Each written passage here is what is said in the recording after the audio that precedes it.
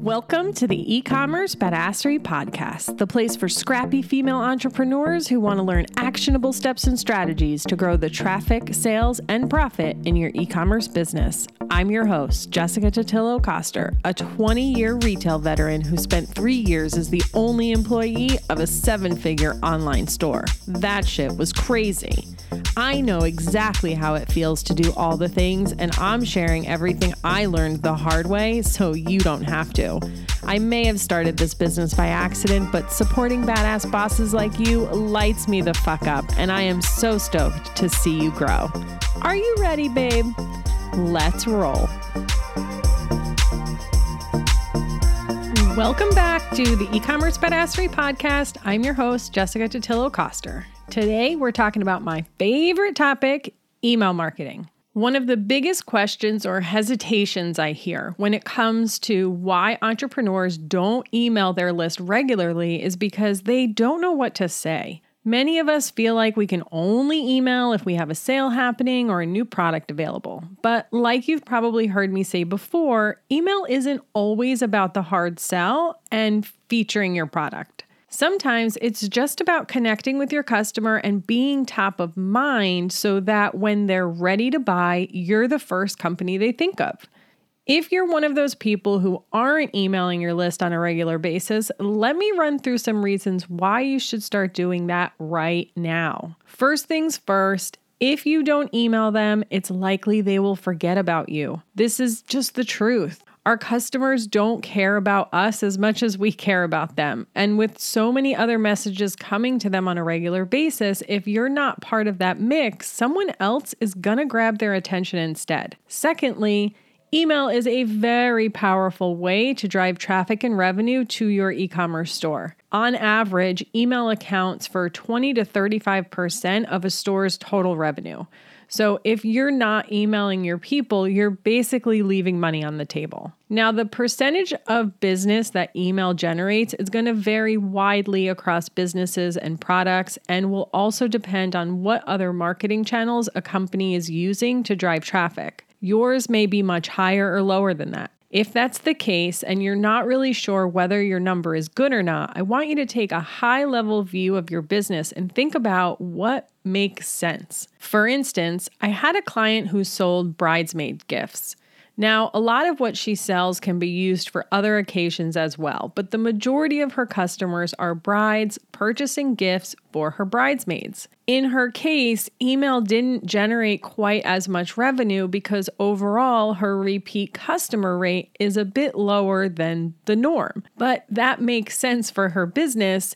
And if you think about the wedding industry as a whole, that's why everything is so expensive, because they're only getting you once. At least that's the goal. On the other hand, I had another client who sells a consumable hobby item. Her repeat business is very high, as is the contribution email makes to the business. And because it is a consumable hobby item that people are coming back and buying again and again, that makes perfect sense for her business. And lastly, remember that the path to purchase is rarely linear. In fact, it's usually a bit all over the place, with people first discovering you on social media or an advertisement. They visit your website, they sign up for your email list, they see you again on social media or from a retargeting ad. They add a product to their cart, and then they finally purchase after getting a cart abandonment email. If you think about that, you see that email is just one part of the customer journey, one touch point that you have with them. And if it takes 7 to 10 touches before someone will buy from you, then it makes sense to be consistent with your emails to keep having those touch points, because you need to get to that 7 to 10 mark. So if you took email out of that, in this particular example, you would lose 2 touch points and it would take that much longer for them to buy from you. Oh, one more thing. If someone is on your email list, it's because they raised their hand and said, yes, I want you to send me emails. So if you're concerned about sending them content they don't want or that might cause them to unsubscribe, create a preference center so they can tell you what type of email they'd like to receive. But don't use that as a reason to not email them, because they've already told you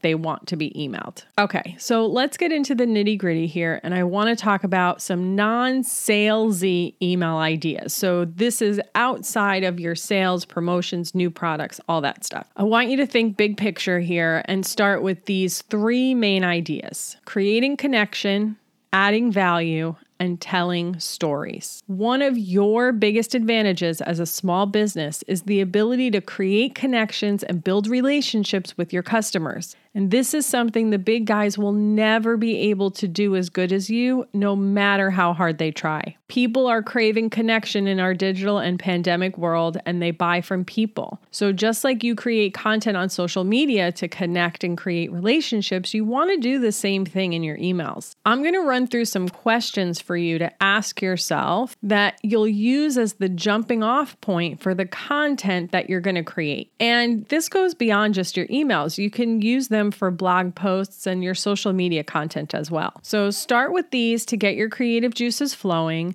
and then we'll go through some very specific email ideas that you can send. You can grab a worksheet with these questions on them at ecommercebadassery.com/31 or click the link in the show notes. And I know you're probably thinking, would you just get to the email ideas already? And I will, I promise. But I'm starting with these questions because I don't want you to be reliant on a list of prompts or email ideas.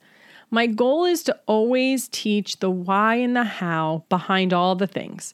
My hope is that you fully understand the concepts and have the skills to apply them on your own at any time. So you don't need to wait for someone to give you another set of prompts for your content. So let's get into these questions. What are you going through right now that your audience probably is too? Are they moms trying to homeschool their kids while running their business or working their full-time job? Are they sacrificing their self-care for everyone else in their family? Are they feeling overwhelmed going into the holiday season and trying to do all the things? The next question is, how do you incorporate your product into your own life, and what effect has that had on you?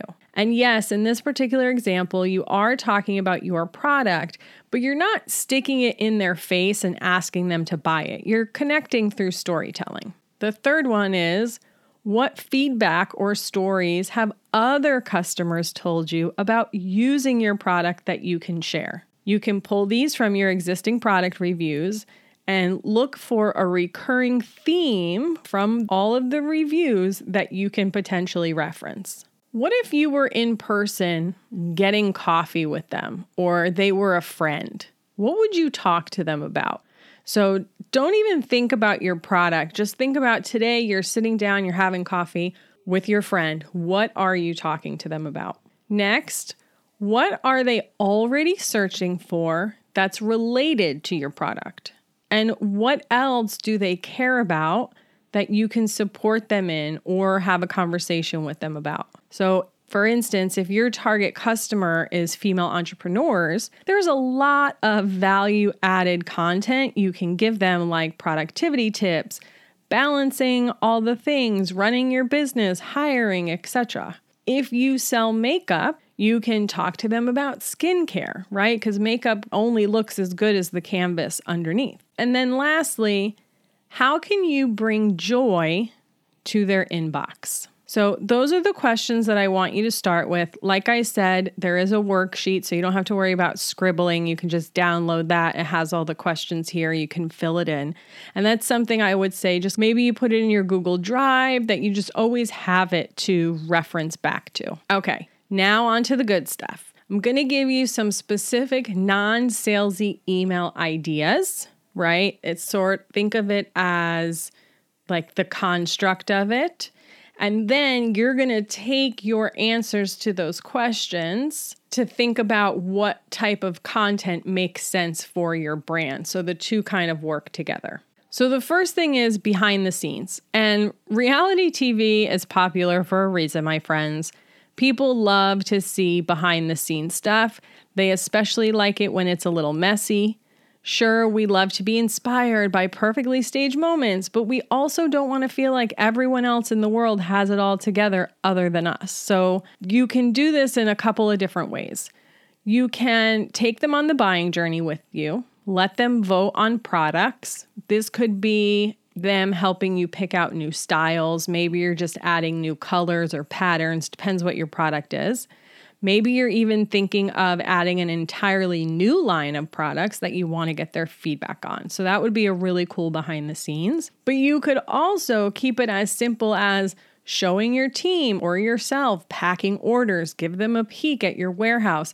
And don't worry if it's not perfect. If there's shit on the floor and it's a little unorganized, like that's okay because that is real life. And so when I say it's okay if it's a little messy, this is why. It doesn't have to be perfect. So I think a lot of us will not share something like that because it isn't perfectly clean and staged, right? But like nobody lives and really works like that. That's just not real life. So just keep it real.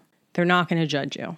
And if you are a maker, if you create your own products, or you design your own products, show them the creation and or design process.